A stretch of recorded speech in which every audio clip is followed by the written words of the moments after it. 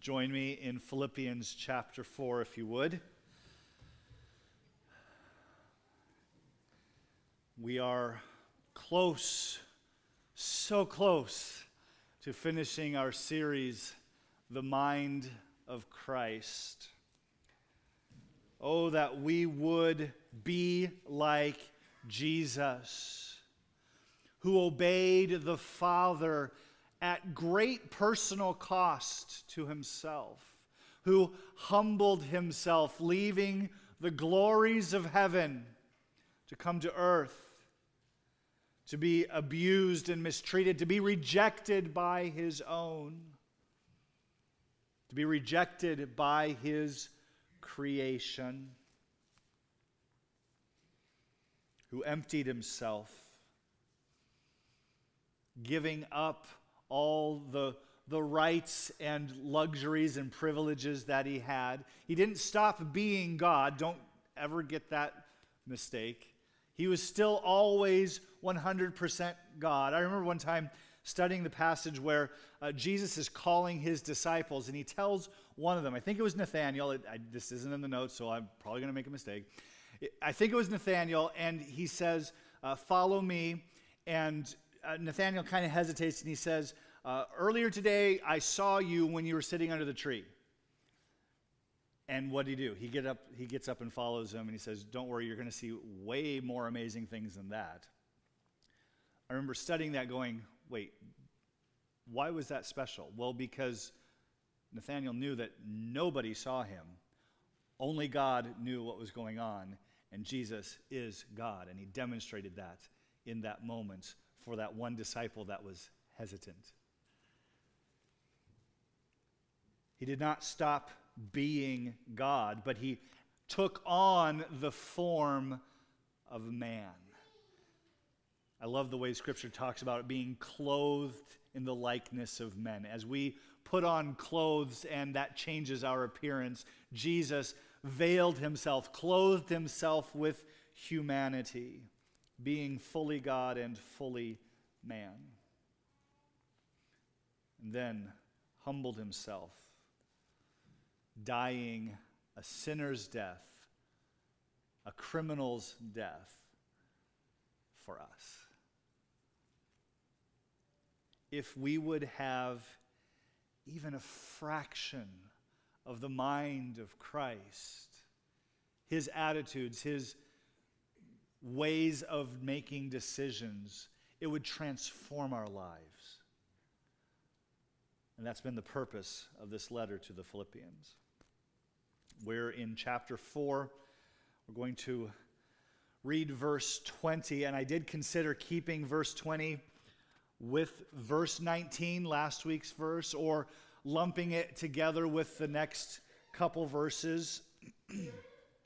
But the reality is, we could spend months on the concepts in verse 20. We really could. We're not going to. But there are countless books written about what it means that God is Father. Right? There are countless books written on what it means to be glory-giving. That's what our verse says. To God be the glory. So we're not going to try to cram countless books into one. I haven't started the timer. So one 35-minute message whenever I start the timer. But we are going to give this verse its due without lumping it together with others. Today's verse is a doxology. We sang the doxology quite fittingly. There are many doxologies found in Scripture. Many of them are put to song, like the one we sang. That word doxology comes from the Greek word doxa, which means to speak or to know. To speak the glory of God is what a doxology is. The logos, the logi at the end is word. So of the doxologies found in Scripture, of the doxologies found in the New Testament, this one is actually pretty short, hence the thought of maybe we just take it with other verses, but we're not going to. We're going to examine the doxology that is Philippians 4:20. So I ask you to follow along as I read our text for this morning, Philippians chapter 4, verse 20. To our God and Father be glory forever and ever. Amen. God, I pray that you would take these brief but packed words and expand them in our hearts and minds this morning and continue to grow them as we meditate on these concepts throughout the week, that we too might bring glory to your name. In Jesus' name I pray. Amen. If you would like to have a big idea for your notes today, just write out the verse. There is no more concise way, more simple way to understand this verse or record it than to just say it.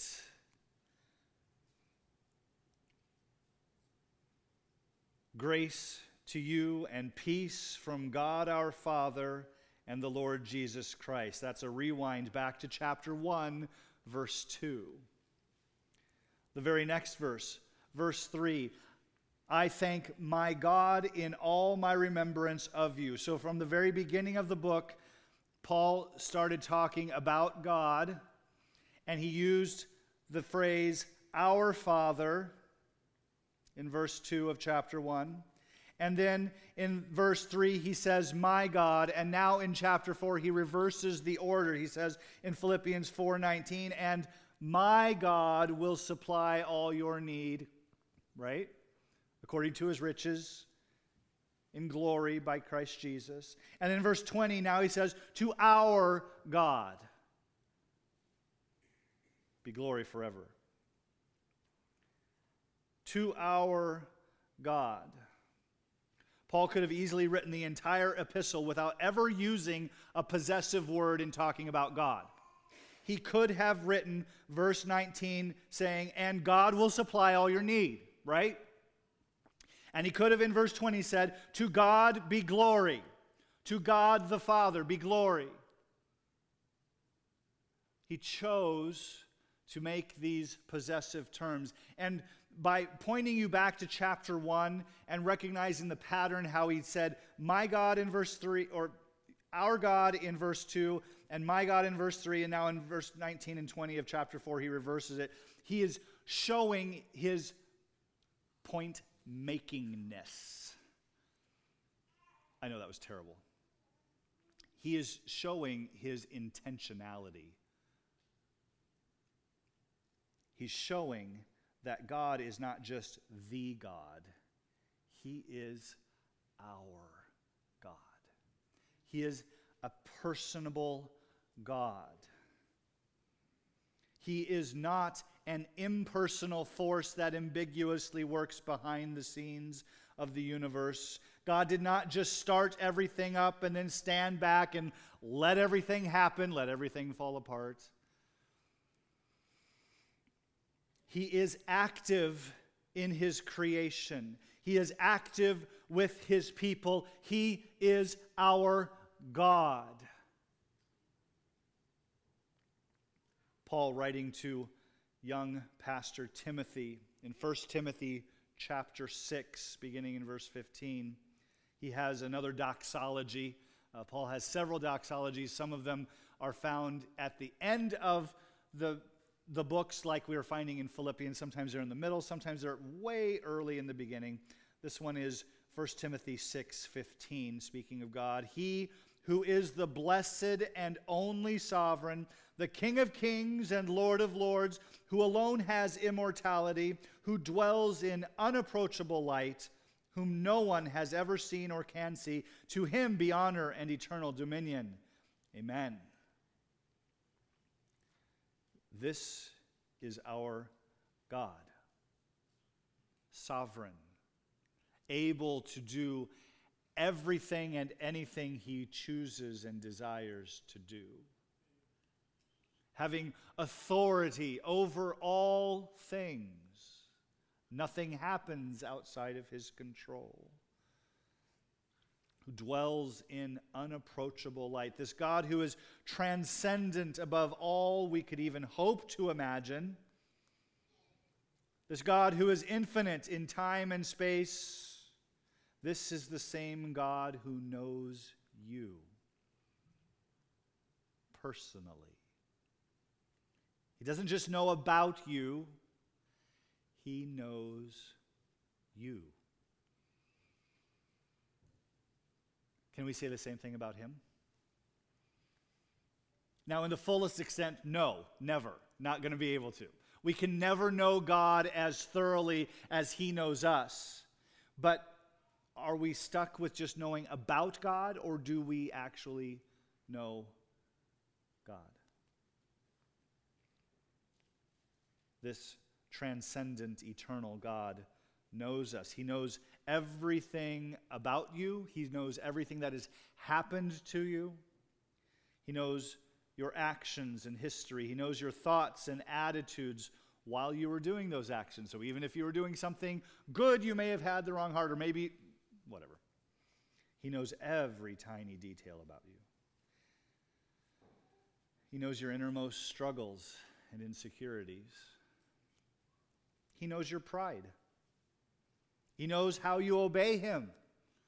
He knows how you stubbornly disobey him. And he loves you. He cares for you. This is our God.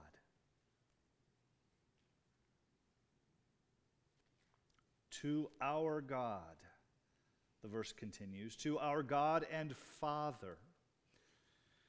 The Old Testament speaks of God as the father of the nation of Israel. And Israel, in turn, was referred to as God's son. But the thought of referring to God the Father himself as God my Father, or God our Father, that was completely foreign to the Old Testament mind. In fact, the Jews in Jesus' day would not even dare to speak of God as their Father in this personal sense, but would continue this ancient idea from Scripture that he is the Father rather than my Father or our Father. So when Jesus came on the scene and starts referring to God as my Father, they saw that as blasphemous, and they wanted to kill him for it. It ultimately led to his crucifixion. But Jesus went further than that. He didn't just refer to God as his Father. He taught his disciples to do the same. When he taught them to pray, what did he say?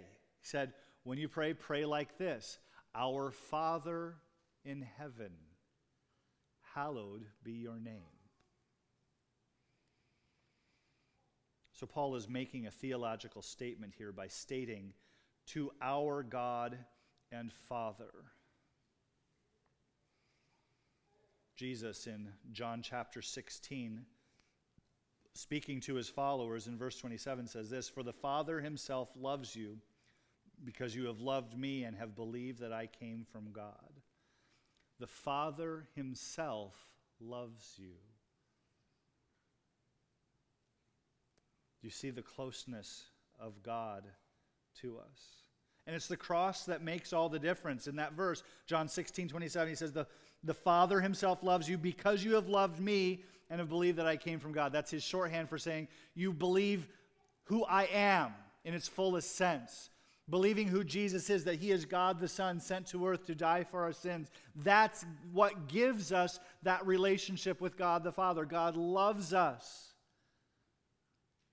because we are his own through the cross. It's the cross that makes all the difference. It's through Jesus that we relate to God as his very own children. We call this the doctrine of adoption. This doctrine of adoption into God's family is such a lovely, lovely teaching. First of all, it's true. Second of all, because of what it means. It means that we become co-heirs of God with Jesus.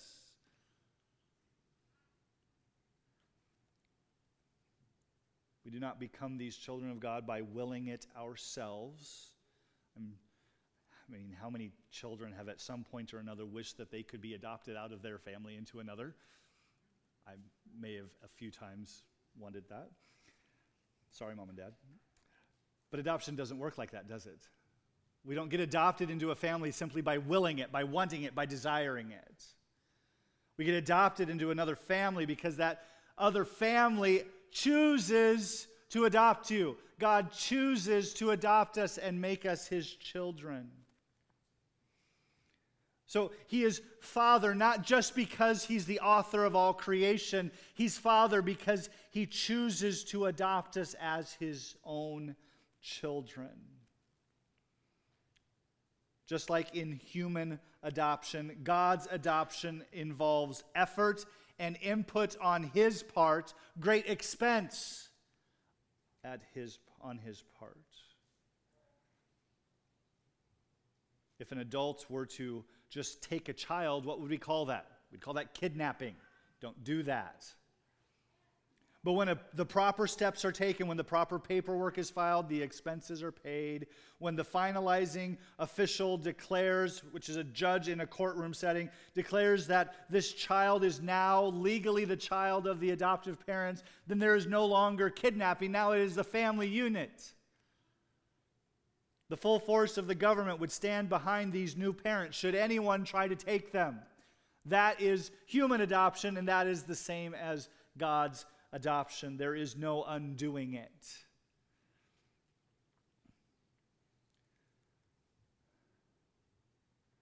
When God adopts us, it's the full force of heaven that stands behind us when Satan tries to reclaim us. Can't happen. We belong to God. He is our Father. To our God and Father be glory. That word glory is a fascinating subject. The reality is we generally use that word only in relationship to our God, to our triune God, or to heaven. Now, Scripture does use the word glory in some other manners here and there, but primarily the use is in relationship to God or to heaven, saying we're going to glory, that type of thing. Prior to the writing of the New Testament, Greek texts that we have found, that we know, have translated this word doxa, that is translated in the New Testament as glory, simply as a word to mean good reputation. The church took the word doxa and used it, claimed it as its own, primarily as a word to replace the Old Testament word for glory, understood as praise or splendor or brilliance or honor, all these things that talk about our God. That Old Testament equivalent in the Hebrew language means weight, as in weighty, as in heavy, as in not lighthearted. That's what the glory of God is. It's a weighty substance of who he is. How does God receive glory? Well, Scripture tells us that creation gives glory to God. Psalm 19:1, the heavens declare the glory of God. This morning, the heavens declared the glory of God by being bright and sunny and loud thunder at the same time. I'm not sure if thunder sun is a technical weather term, but that's what we had this morning for a little bit.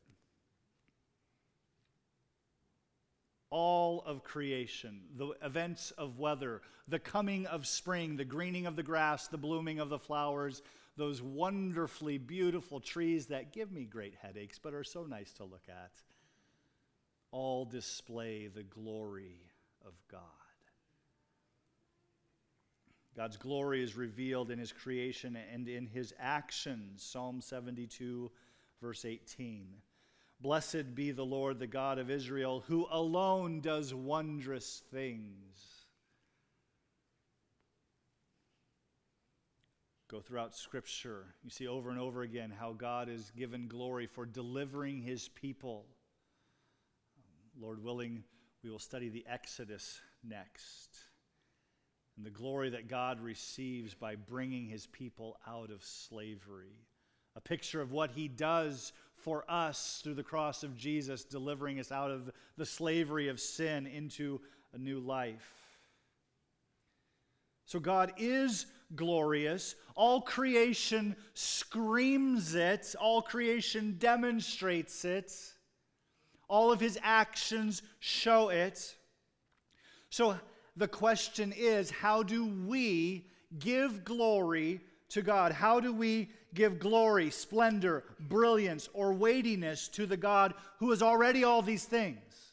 How can we do that?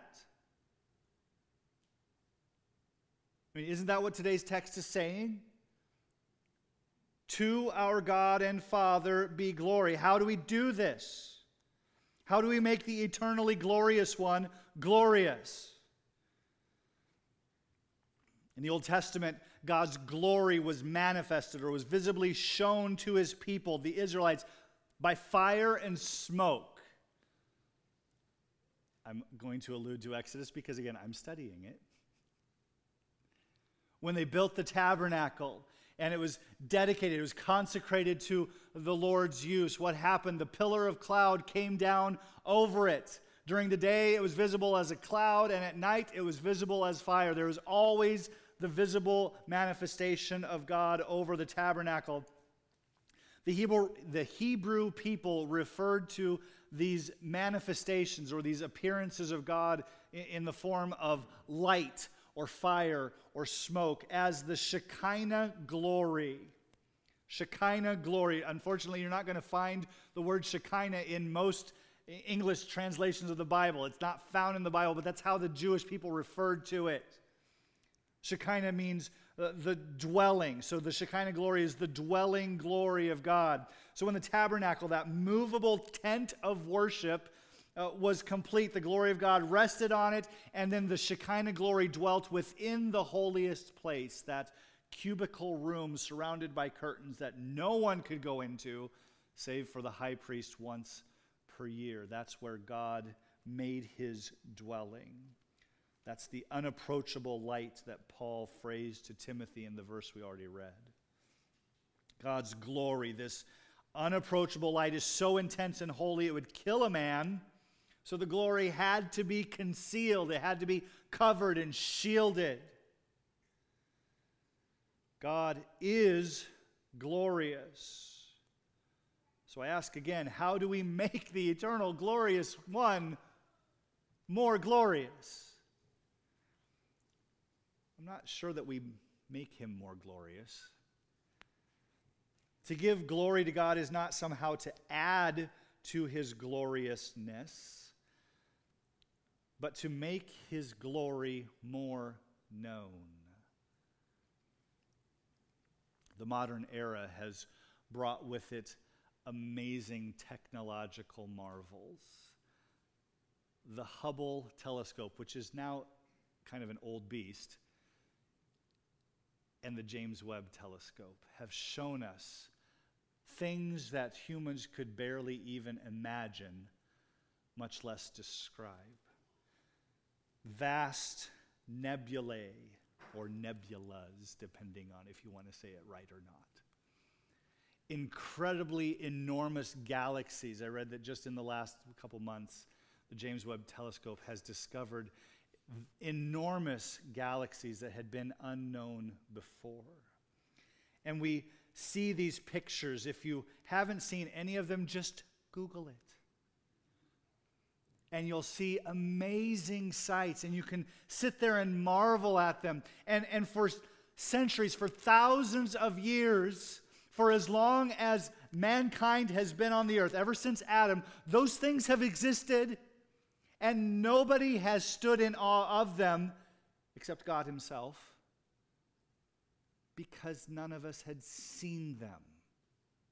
Right? They were there. God didn't just, they've got another telescope, I better build a new galaxy. No, they were there, but we couldn't marvel over them because we didn't see them. To bring glory to God is to honor and praise him and cause others to see as well. For us to recognize the glory that he has, proclaim it to him, proclaim it to others, so that they too will glory in what they now see. In wrapping up this letter to the Philippians, Paul closes by pointing our hearts and minds to God, so that we may see and savor him for who he really is.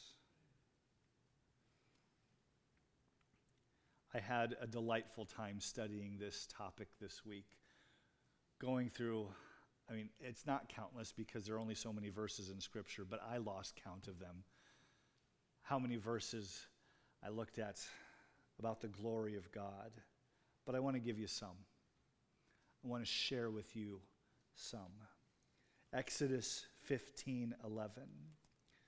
Who is like you, O Lord, among the gods? Who is like you, majestic in holiness, awesome in glorious deeds, doing wonders? The contrast is, well, the other gods aren't doing any of those things. Psalm 97. Read just the first few verses of Psalm 97. The Lord reigns, let the earth rejoice, let the many coastlands be glad. Clouds and thick darkness are all around him. Righteousness and justice are the foundation of his throne. Fire goes before him and burns up his adversaries all around. His lightnings light up the world. The earth sees and trembles. The mountains melt like wax before the Lord of all the earth. The heavens proclaim his righteousness, and all the peoples see his glory. It's really a shame that we're limited in vocabulary to speak of the glory of God. Perhaps that's why we have eternity to do it. To over and over and over again, without ever getting bored with it, bring glory to God. Which brings us to the next phrase. To our God and Father be glory forever and ever. The eternality of God has been it is clear throughout Scripture that he has always been and will always be. The eternality is prophesied of the Lord Jesus as well as of God the Son in Isaiah chapter 9, verse 7. So centuries before Jesus took on flesh and was born, these words were written of him. Of the increase of his government and of peace, there will be no end. On the throne of David and over his kingdom, to establish it and uphold it with justice and with righteousness from this time forth and forevermore. And the verse ends with this: the zeal of the Lord will do this. There are lots of things that I would like to have done at my house. Things that I'm the one that's supposed to do them. But I'm so limited in capacity and time and, frankly, energy. When it comes to the eternality of God the Son, God the Father says, I am not going to let this one pass. The zeal of the Lord will make it happen. The eternality of God the Son was prophesied in the past. It was exclaimed by Paul to Timothy early in his first letter. I quoted a bit earlier from 1 Timothy chapter 6. In chapter 1 of that same letter, 1 Timothy 1, verse 17, Paul has shared already in the chapter about his transformation from being a blasphemer of God to becoming an evangelist for Jesus Christ. And in verse 17 he says, to the King of the ages, immortal, invisible, the only God, be honor and glory forever and ever. Amen. It's prophesied in the Old Testament, exclaimed in the New Testament, and even the yet to be fulfilled prophecy of Revelation. We read of the blessing and glory of God forever and ever. Revelation chapter 7, beginning in verse 9. After this I looked, and behold, a great multitude that no one could number, from every nation, from all tribes and peoples and languages, standing before the throne and before the Lamb, clothed in white robes, with palm branches in their hands, and crying out with a loud voice, "Salvation belongs to our God who sits on the throne and to the Lamb." And all the angels were standing around the throne and around the elders and the four living creatures, and they fell on their faces before the throne and worshipped God, saying, "Amen. Blessing and glory and wisdom and thanksgiving and honor and power and might be to our God forever and ever. Amen." Our God is eternally glorious, and forever he will be glorified. To our God and Father be glory forever and ever. Verse 20 of Philippians 4 ends with Amen. Literally meaning, indeed it is so. Used as an exclamation to just kind of punch what has already been said. So how do we give glory, splendor, brilliance, worth to the God who is already full of all of these things? How do we do it? It's with words, and that's what the verse is. It's words. And we can use those words, but it must be more than simply saying, "To our God be glory."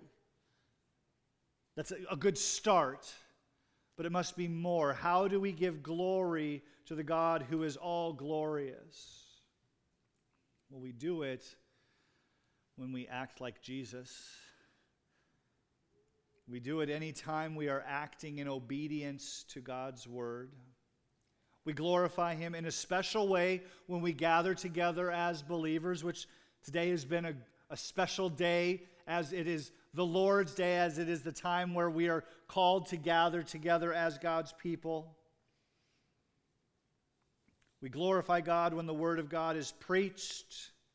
We glorify God together when we sing from a heart devoted to God. Okay? Now, all these are heart actions. You may be sitting here while I'm preaching and you may not be giving glory to God. I don't know. Can't see your heart.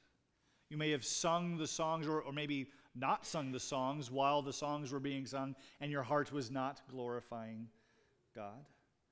But these are actions, these are parts of our worship service that we do that bring glory to God. So we glorify him together. Our challenge today is to examine our own habits of life. How am I bringing glory to God? Does how you use your time, does how you use your phone show evidence of glorifying God? Or does your time reveal something else? Do the words you speak and the way in which you speak them reveal habits of glorifying God?